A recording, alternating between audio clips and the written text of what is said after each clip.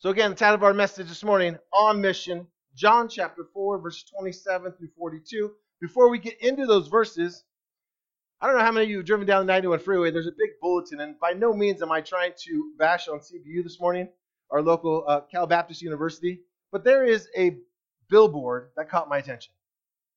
And on the side of this billboard, it says, Live Your Purpose, which is their slogan for their school. And the picture is a guy doing the robot dance, like this. And it's Live Your Purpose. And I thought as I drove by, I'm like, is that what our purpose is? Is our purpose in life to do the robot? Is that what God's created us for? Now, obviously, we can do all things to the glory of God. I get it. But think about it this morning. What is your purpose? How many of us go through life thinking, is there even a purpose? What am I here for? What has God created me for? And then we see a billboard and the guy's like doing like a robot. And it's like, well, is that my purpose? Is it to do the robot? Or is there something more? And what about you? How do you answer that question? What is your purpose? What has God created you for? We know in Ephesians, that great second chapter of Ephesians, in verse 10 we read, For we are his workmanship, created in Christ Jesus for good works, that God has prepared beforehand that we should walk in them. God has created good works for us, that we're to walk in them. So what is living your purpose? Well, it's walking in those good works. But for some of us, we go, what are those good works? What has God created for me? What am I to walk in? Well, first you have to know that those are only created for believers. So if you're here this morning and you're not a believer in Jesus Christ, those don't apply to you. It's only for believers. The other thing about these good works, there's nothing more rewarding in life but to walk in those good works. There's nothing more rewarding. And that we're also to live today and every day in walking in those good works. And that's what we'll be looking at today as we turn to our text in John chapter 4. Jesus still talking to the Samaritan woman at the well. Jesus has gone to the well. He is tired. He is weary. He sits, and a Samaritan woman shows up around noon, and he asks her for a drink. And many of you have been here as we've studied through this, and they go through and they dialogue back and forth. She's surprised why he'd even speak to her being a Samaritan. And they go back and forth, and then they discuss even worship. And Jesus says, look, the time has come. You're not going to worship there or here because it's about me, he basically says. You're going to worship me. And this morning, we're going to pick up right there in verse 27. So if you have a Bible this morning, or if you have your bulletin, if you could stand up and honor the public reading of God's Word this morning. In John chapter 4, we're going to pick up starting in verse 27, and I'll read through verse 42 this morning. Starting in verse 27, we read, Just then his disciples came back. They marveled that he was talking with a woman, but no one said, What do you seek? Or why are you talking to her? So the woman left her water jar and went away into town and said to the people, Come, see a man who told me all that I ever did. Can this be the Christ? They went out of the town and were coming to him. Verse 31. Meanwhile, the disciples were urging him, saying, Rabbi, eat. But he said to them, I have food to eat that you do not know about. So the disciples said to one another, Has anyone brought him something to eat? Jesus said to them, My food is to do the will of him who has sent me, and to accomplish his work. Do you not say there are yet 4 months? Then comes the harvest? Look, I tell you, lift up your eyes, and see that the fields are white for harvest. Already the one who reaps is receiving wages and gathering fruit for eternal life, so that sower and reaper may rejoice together. For here the saying holds true, one sows and another reaps.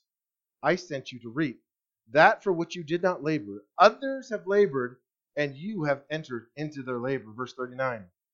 Many Samaritans from that town believed in him because of the woman's testimony. He told me all that I ever did.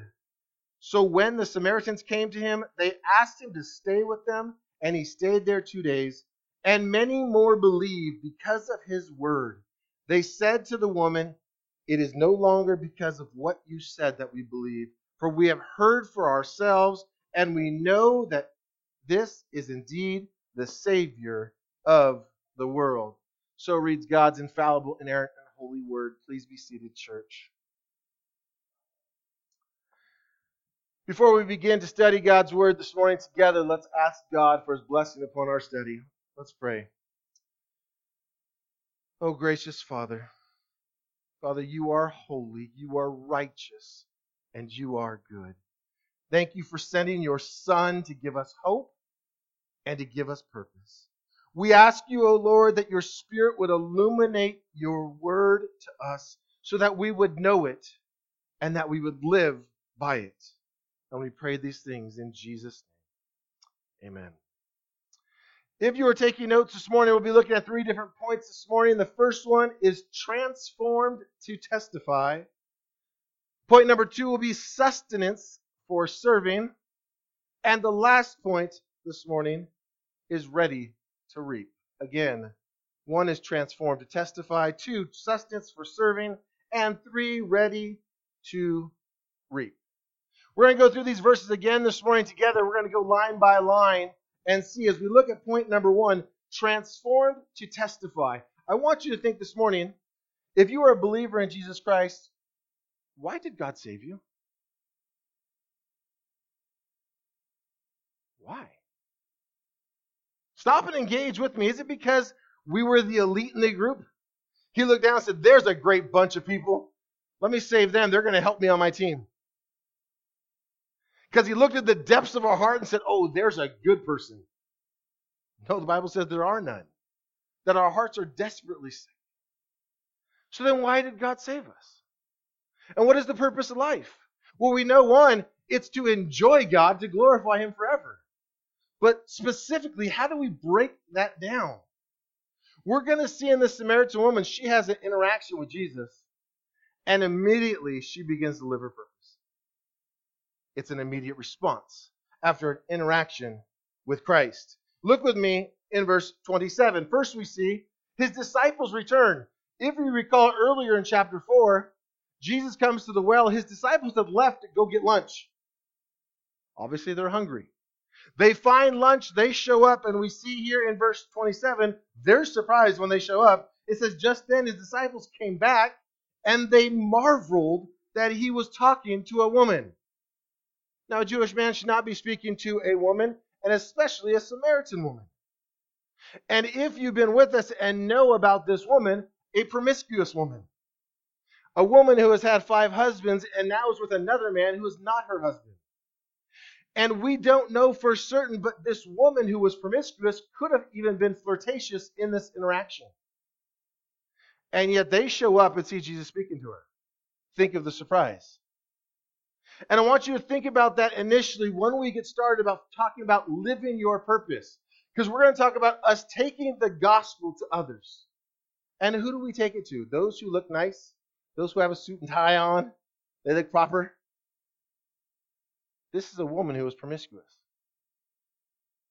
And Jesus engaged her with the truth. He loved on her with the truth that he has come to save her. Here we see the disciples show up and they're clueless. They're thinking, why is he speaking to this woman? They have no idea. They marveled. And no one said anything, but they thought it, what do you seek? Or why are you talking with her?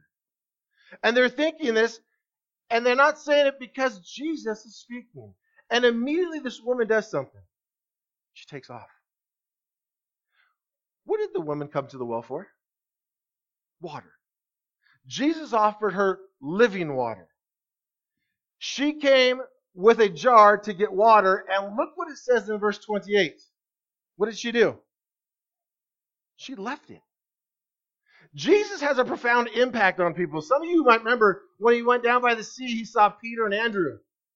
And what were they doing? They had their nets. And what did they do with their nets? They dropped them, and they followed him. This woman has come to the well for water, and it says she left the jar there. Now, we don't know why she left the jar there. Maybe it was heavy to carry back and she wanted to go in a hurry. Maybe that water didn't matter anymore. Maybe what she heard about Christ was so profound, that water that would cause her thirst again didn't matter. And she was going to tell people about the living water that they would never thirst again. So we see in verse 28, picking up verse 28, We see, so the woman left her water jar and went away into town, and she said to the people, "Come, see a man who told me all I ever did. Can this be the Christ?" Now she goes into town. Anybody remember the time of day she came up? It was around noon. It's not a time that people would go to get water. They would go in the morning, in the cool of the day, or in the evening. She's coming at noontime to avoid all the scrutiny of people. She's an outcast. And yet she goes back into town and she has an announcement. And she's not ashamed to make the announcement. Come, you've got to see this person. You've got to see the one who she believes is the Christ. But if she goes into town and says, "Come, I have found the Christ," they would have dismissed her. What do you know? You're a promiscuous woman.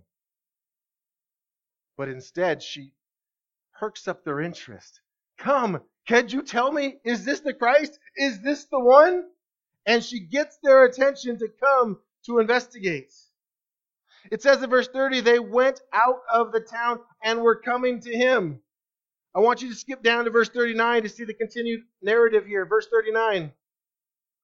Many Samaritans from that town believed in him because of the woman's testimony. Stop there. What kind of woman was she? She was a sinner.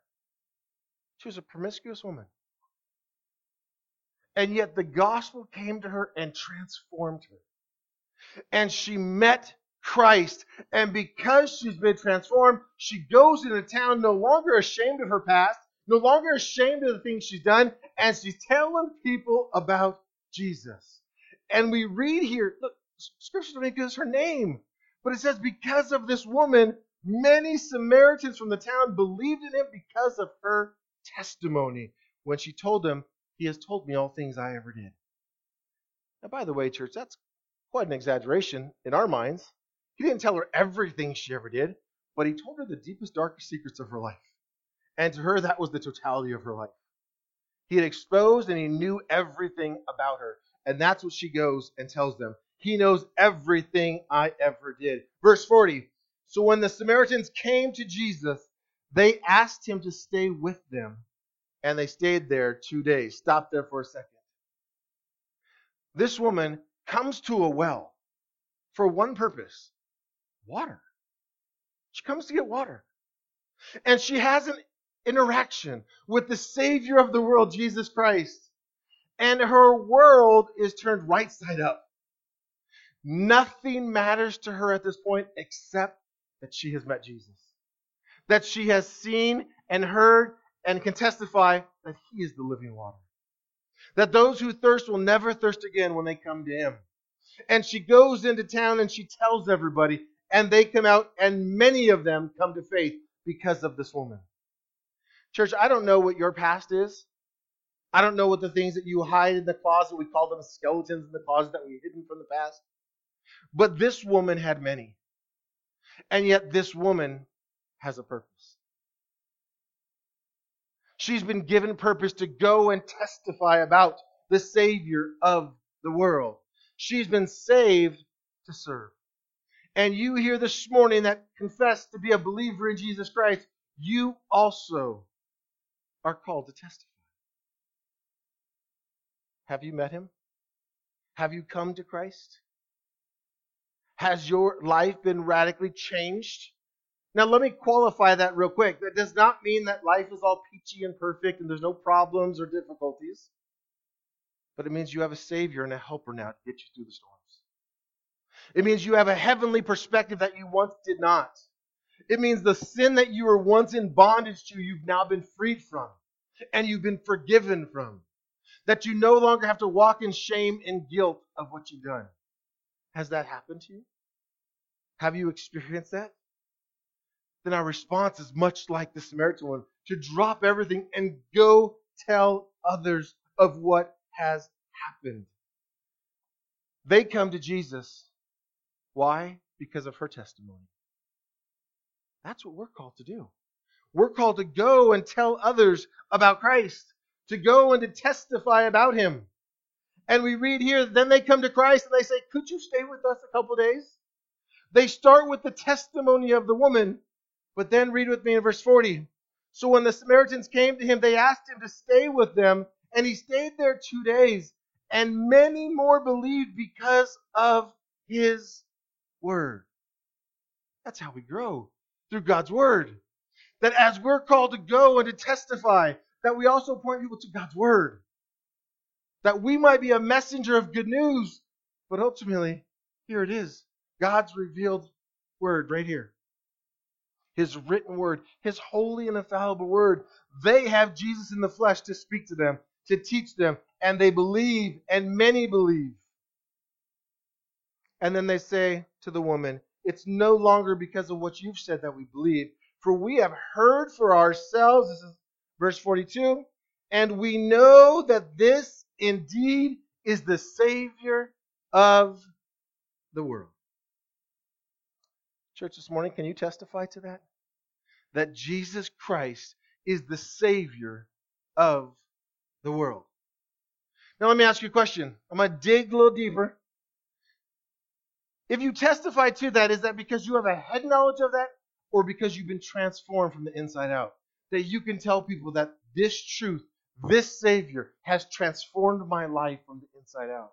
That who I was, I no longer am. That my identity is no longer who I used to be, but I am now in Christ. That he not only lived for me to fulfill the law, but he died for me to forgive me, and he rose again to justify me, that I might be clothed in the righteousness of Christ. That God the Father could look upon me as he would look upon his Son. That is an amazing truth. It's amazing. Look, you guys know you, and I know me. And I know the things I've done. I know my past. And to be clothed now in the righteousness of Christ. The fact that Christ would live for me, die for me, rise again for me, is an amazing truth. That truly he is the Savior of the world. That phrase right there, Savior of the world, only used one other time in the Bible by the same writer. John in his epistle in 1 John chapter 4, verse 14 wrote, we testify that we've seen and testify that the Father has sent the Son to be the Savior of the world. Jesus Christ has come to save you. That's a hallelujah, amen, praise the Lord.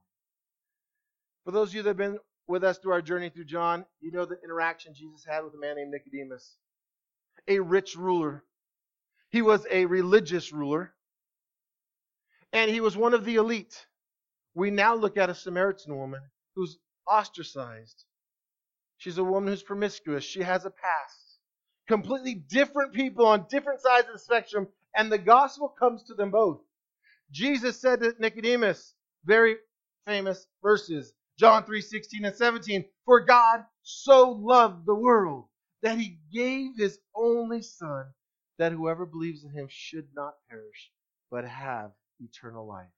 But the verse goes on. It says, for God did not send his Son into the world to condemn the world, but in order that the world might be saved through him. He is the one. Do you hold on to that truth? Do you possess that truth? If you do, you have been transformed to testify to that truth. That you have the truth to tell the world. That Jesus Christ is the Savior of the world. Anybody watch the news? Man, it can be pretty discouraging. There's not many highlights in the news. There's a lot of lowlights. And yet there's plenty of people out there who are saying, this is how we fix it. Or this is how we fix it. Or if we vote this person to this office or that person to that office, then it will all get fixed. Do you think that's going to fix things? No. But we have the truth. That there is one who has come to save the world. The Savior, Jesus Christ. Have you been transformed? Has Christ changed you from the inside out? Because we have to share what he's done in our lives. And I have some people say to me, as my own children who have been raised in a Christian household, say, well, I don't know. I always grew up in a Christian household. Maybe I've never had a rebellion streak where I went off. And they say, well, what is my testimony? How do I share anything if that's never been part of my life? That is your testimony.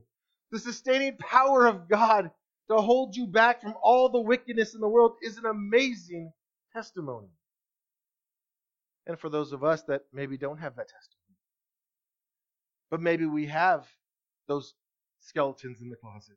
We have that past, but we've been forgiven. We've been made anew, that we're a new creation in Christ. We can tell others that we're now free in Christ. I've been forgiven. If you have experienced forgiveness, you can't help but tell other people, I've been forgiven. And you too can be forgiven. And one of the biggest fears for Christians, oftentimes, is telling people about their faith. This Samaritan woman had no problem. She met Jesus. She drops her jar. She goes running into town. You've got to come meet him. If your life's been transformed by him, you must tell others. And so many people in our culture say, well, yeah, I know Jesus. Been there, done that. I tried him. He didn't work for me. They don't know him. You know, there's some simple diagnostic questions to ask somebody. Something simple like, if you were to die today, are you certain that you'd go to heaven? People will answer that question. Some will say, I hope so. Well, if they hope so, they probably don't have much certainty that they're saved. Some will say, I don't know. And some will say, yes, I do. The follow-up question is, why? If you think you're going to heaven, why? And most people, church, will tell you, because I'm a pretty good person. I'm a pretty good person. I'm not as bad as that guy. I'm not as bad as Adolf Hitler. I'm not as bad as... And they go down the list. But the Bible tells us that we've all sinned and fall short of the glory of God. That we need this Savior who has come to save the world. This Jesus. And when we testify, this Jesus has transformed my life. That I'm not who I used to be. That he's given me a new heart with new desires. That instead of only living for me, myself, and I have desire to live for him, for his glory, for his ways, for his purposes. That's transformation. We must testify to the truth that we have been transformed for this very purpose. Now, to take the pressure off our shoulders as you go, man, now I got to go tell people about Jesus. And what happens if they don't receive it? You know, many people won't receive it. You know that's true? Many will reject the good news of Jesus Christ. But I love what Mark Dever wrote. It's also in your bulletins. If you have your bulletin, it's on the right side inside. He wrote, we do not fail in our evangelism if we faithfully tell the gospel to someone who is not subsequently converted. We fail only if we do not faithfully tell the gospel at all. Do you guys understand that? We don't fail if the person's not converted. That's not our business. We can't change the heart of somebody. God has to do a miracle in them. He must cause them to be born again. He has only called us to come and to testify, to tell people the good news of Jesus Christ. We don't walk away and go, oh man, I must have done something wrong. I must not have followed the formula right because they didn't believe it. Instead, we walk away going, Lord, may that truth be implanted upon our heart. May you empower it for eternal life. He's got to do the work. We're called to go and to testify. By the way, in doing this, church, there's nothing more rewarding. It is truly, as we'll look at point number 2, our sustenance for serving. Point number 2, sustenance for serving. Let's go back. We'll read in verse 31. Turn back to verse 31. It says, meanwhile, the disciples were urging him. Remember, they had gone off to get lunch. Jesus has an interaction with the Samaritan woman. They come back with food. He's tired and weary. And they come back and they begin to urge him. Rabbi, eat. Stop there real quick. Was he hungry? Yeah, we know from the context he was hungry. We know from the context that when he got there and sat at the well, he was tired and weary, that they went off to get lunch to bring it back to him. So they show up with lunch and they go, Rabbi, eat. And the next verse, verse 32 says, Jesus responds to them and says, I have food to eat that you do not know about. Stop there for a second. What do you think they were thinking? Like, pat him down. Where's he hiding it? Where's it outside that row? He's holding out on us? He sent us off to get food, and he's got food that we don't know about? Where's this food? This is what they're thinking. They're thinking it's literal food. So we keep reading. The disciples said to one another, has anyone brought him something to eat? So they're thinking, hey, did you sneak him something? And Jesus said to them, my food is to do the will of him who sent me and to accomplish his work. Oh, wait a minute. Stop there for a second. Anybody ever eaten something that was just following someone's will? Unless their will was for you to eat, then they gave you food. Hey, my will is for you to eat this feast. Then I'd get it. That's some physical sustenance, some substantial food that you could eat. But Jesus is speaking of my Father's will is something that I can be sustained by. Just doing what he has called me to do is what I can be sustained by. We read in Psalm 40, verse 8. Psalm 40, verse 8, David says, I delight to do your will, O God. Your law is within my heart. The delight, the change of heart to do God's will. I want to ask you real quick, have you ever shared the gospel with somebody? Some of you just looking at me like, no. Have you ever shared the gospel with somebody and they received what you were saying? There's nothing like that. There's no experience in life for a believer to be able to share with somebody the good news of Jesus Christ and for God to turn a light bulb on in that person's life. To regenerate that person in front of your eyes, there is no experience like it. I call it a spiritual high. That it is something that you're not thinking about anything else. You're not thinking at that moment, I need to go get a cheeseburger. You could care less about anything else other than this is absolutely amazing. That God would use a wretch like me as a vessel to tell somebody the good news of Jesus Christ, and I would watch them be transformed before my eyes. There is nothing like it. Job has said this. Job in Job 23, verse 12, the latter part, he says, I have treasured the words of his mouth more than my portion of food. God's word. That he would treasure more than food itself. God's word. That we would go and share with others. That they would treasure his word. Many of you know Jesus quoted Deuteronomy chapter 8, verse 3 when he was tempted. He said, for man shall not live by bread alone, but every word that proceeds out of the mouth of God. That we too should share God's word. Some of us come here this morning and some of us are pretty good students of God's word. And we know it. And we can recite it. But we have to do more than just to know it, church. We have to live it. We have to obey it. We have to follow it, to do it, to walk according to what it says. It's so much more than just to be able to answer a test and get the answers right. It's to live it, to do it. Well, what is what we have coined the Great Commission? Anybody know it? Jesus said, go therefore. What did he say to do? Make disciples of all nations. Baptize in the name of the Father, the Son, and the Holy Spirit. To go. Guess what? That's all of our command. To go and to make disciples. To go and tell others of the good news. That is a command to go. You go, where do I go, Pastor? I don't know, start local. You got a family? Tell them. You go, yeah, but even in this text, it's going to say, the prophet's not welcome in his own town.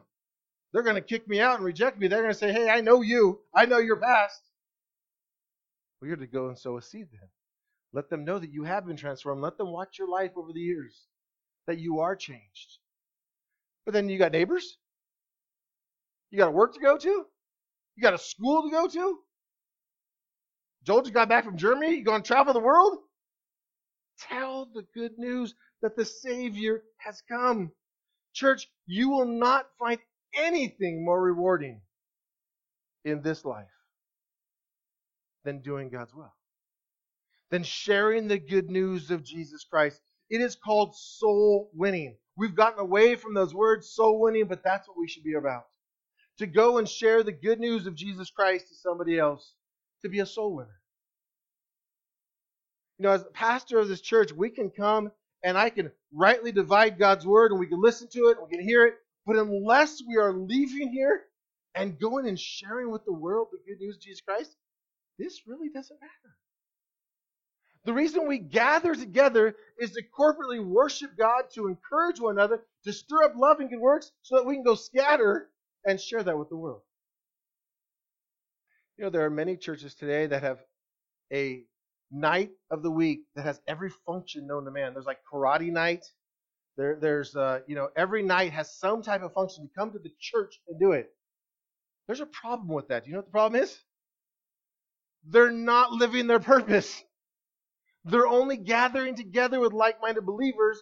We're to go out into the world among sinners and to testify that we've been transformed. That Jesus Christ has changed our life. We're to be soul winners outside these doors, and we're to be busy about soul care inside of these doors. That we would love on each other, encourage one another in the faith. That as we press forward in the faith, there are difficulties. We just heard about Richard Long, who passed away. Wife Deanna is now going to be mourning. And what do? Many of you that know them will reach out. Many of you will be praying to encourage. That's soul care. Encouraging the person in the faith. And I think Jenny was saying that her text message, that Deanna's text message came in, and she was already praising God that Richard's in a better place. She had the confidence of that. But those of you that have lost a loved one, you know you still mourn. You still have the loss of that person. So soul care, we're going to come alongside them and encourage them, love on them.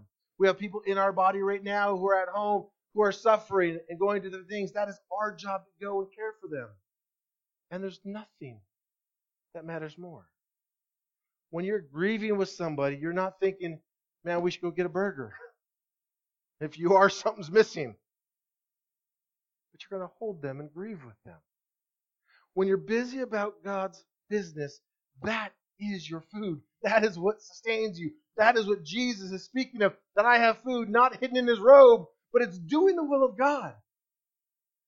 And church, I could tell you that there'll be times you'll be hungry, you'll be tired, that you want to sleep or you want to eat, and something will arise. God will either send a person in front of you that says, hey, tell me about Christ. You're like, no one's ever done that in my life before. And all of a sudden this person stands before me and tells me about Christ. Guess what? You're not going to think about sleep. You're not going to think about eating. You're going to think about, God, give me the words to share with this person.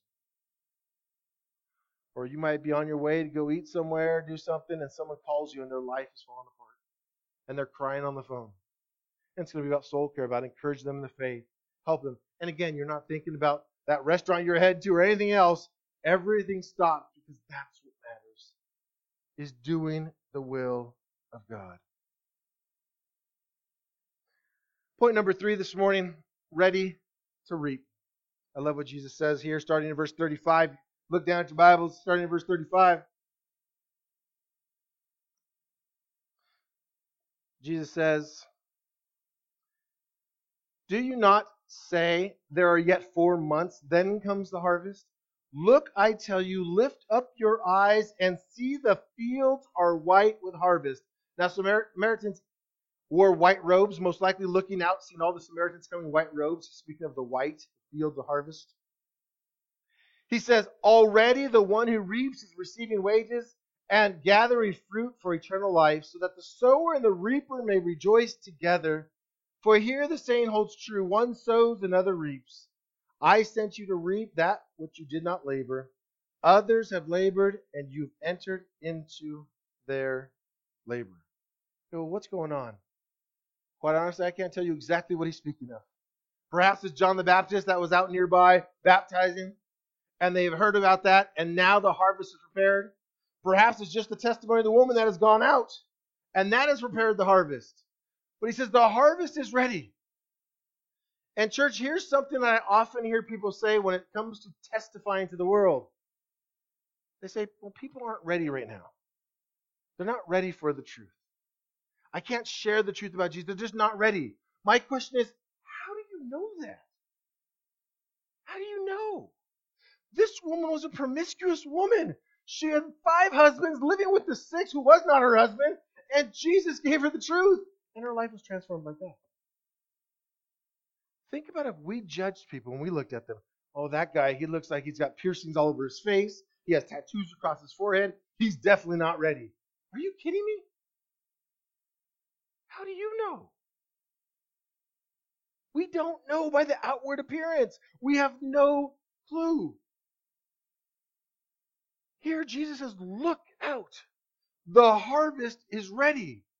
Go and reap and rejoice.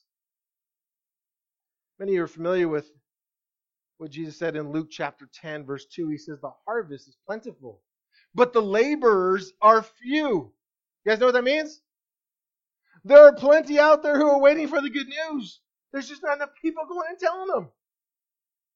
The harvest is plentiful, the laborers are few. And he tells his disciples, he says, pray earnestly to the Lord that he sends out more laborers. Church, you want to live your purpose? Tell people, testify. You don't have to be a theologian. Has Christ changed your life? Has the gospel changed you? If the gospel has changed you, it has saved you. And if the gospel has saved you, go tell others. Tell them the good news of Jesus. We can't tell by the outside, like I said before, if someone's going to receive it or reject it. There's a verse in Ecclesiastes that speaks to this. Ecclesiastes chapter 11, verse 4 says, he who observes the wind will not sow. So if it's windy, I can't go throw seed. It'll fly all over the place. And he who regards the clouds will not reap. Going, well, there's not even clouds. We're not going to grow anything. It's never going to happen. We're never going to get a harvest. The wise man that wrote this. If we only look on what's on the outside, things will never get done. But instead, if we just go and do it and trust God, if we just go and do what he said and testify that we've been transformed, many will come to the faith. Not all, but people will respond because God has called us to go and do it. Some of you look at me and go, well, that's nice. Where do I begin? Right where you're at. Whatever circle of influence God has put you in, testify the good news. Think of the reasons why people would not testify. Anybody have a good reason? People will think differently of me. People might reject me. People might not accept me because now I've told them about Jesus Christ. But what if they did receive it? What if they did? And we're making the judgment call by saying, well, they might reject it. Church, we're to go out and testify. Jesus finds a woman who is a Samaritan woman, and he tells her the good news. She dialogues with him. She leaves everything, goes to tell everybody else, and that should be our lives. That we would go and testify. Testify to others because God has saved us and he's put us on mission. We're on mission. It doesn't matter if you're 2 years old or if you're 150 years old. If you are a Christian this morning, you're on mission. And many people think, oh, it's just the pastor's job to be on mission. You know, according to Ephesians chapter 14, the pastor's job is to equip the saints for the work of the ministry. It means we're all on mission. We're all in ministry. That we've all been saved to go and to testify, to tell others of the good news of Jesus Christ. And church, you can come back and you can tell me it was a lie, if it's a lie, which it's not. But there's no greater blessing than being used by God to share the good news with somebody who receives that news. There's nothing like it. There's absolutely nothing that you'll experience in this world than seeing someone being transformed before your eyes by the Spirit of God. My encouragement to you through the Word of God is to go and to tell others. But we must be intentional in sharing the gospel. It doesn't just happen. We have turned evangelism into something that we have coined these days as lifestyle evangelism. Which means if I just live my life before others in a Christ-like way, they'll come to know Christ. Do you know how many examples you have of that in the Scriptures? None. Because we know that faith comes by hearing, and hearing the word of Christ. That we must tell them, look, there are other people of other religions that go out and try their best to try to work hard because they think by working hard they'll earn their way into heaven. And people will look at their good works, and those people are not getting saved by looking at their good works. They must know this one, who they came to know as the Savior of the world, Jesus Christ. Church, may we be intentional. Who is it in your life right now that you could think of as a neighbor, a family member, a coworker, a schoolmate? Somebody that you have maybe been friends with, but you have never expressed to them the truth of Jesus Christ? Look, we can come on Sundays, we can listen to a sermon, but if we do nothing with it, it's all for naught.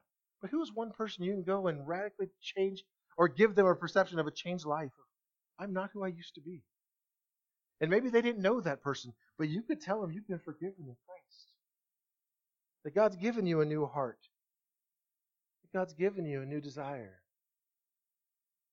But perhaps you're here this morning and you're like, Pastor, that's great, but I don't think I've ever been transformed by this good news of Jesus Christ.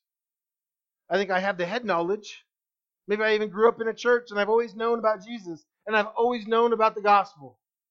But my life has never radically been transformed. Jesus made it simple in a statement of how to go about it, much more difficult in application. First word he said is repent. It means have a change of mind. Turn from living your way and turn to his way. Saying that my way is wrong, his way is right. My pattern of lifestyle, my sin, my whatever is wrong, his way is right. And he said the second thing is believe. Believe what Jesus Christ has done for you. That he lived for you, he died for you, he rose again for you, and by the way, he's still living for you. Scripture says that he continues to intercede for you. That's Jesus. If that's you this morning thinking, well, I know all this in my head, but I've never experienced it in my life, maybe this morning that you repent, turn to him, believe in him, and that he would transform you today, that you would be like this woman that would leave all and just go tell the world that this day I've been transformed. Church, let's pray together. Father, we are amazed that you would save us, that you would save sinners like us. Father, and then you would desire to use us for your glory. Father, I ask for myself and for this church, Father, that you would give us boldness. Boldness to testify to others about the Savior of the world. God, that we would not be ashamed of the gospel, knowing that it's the power, that it's your power for salvation to everyone who believes. Father, may we enjoy the blessings of doing your will. God, may we be on mission today and every day forward. God, to you be the glory, now and forever. In Jesus' name.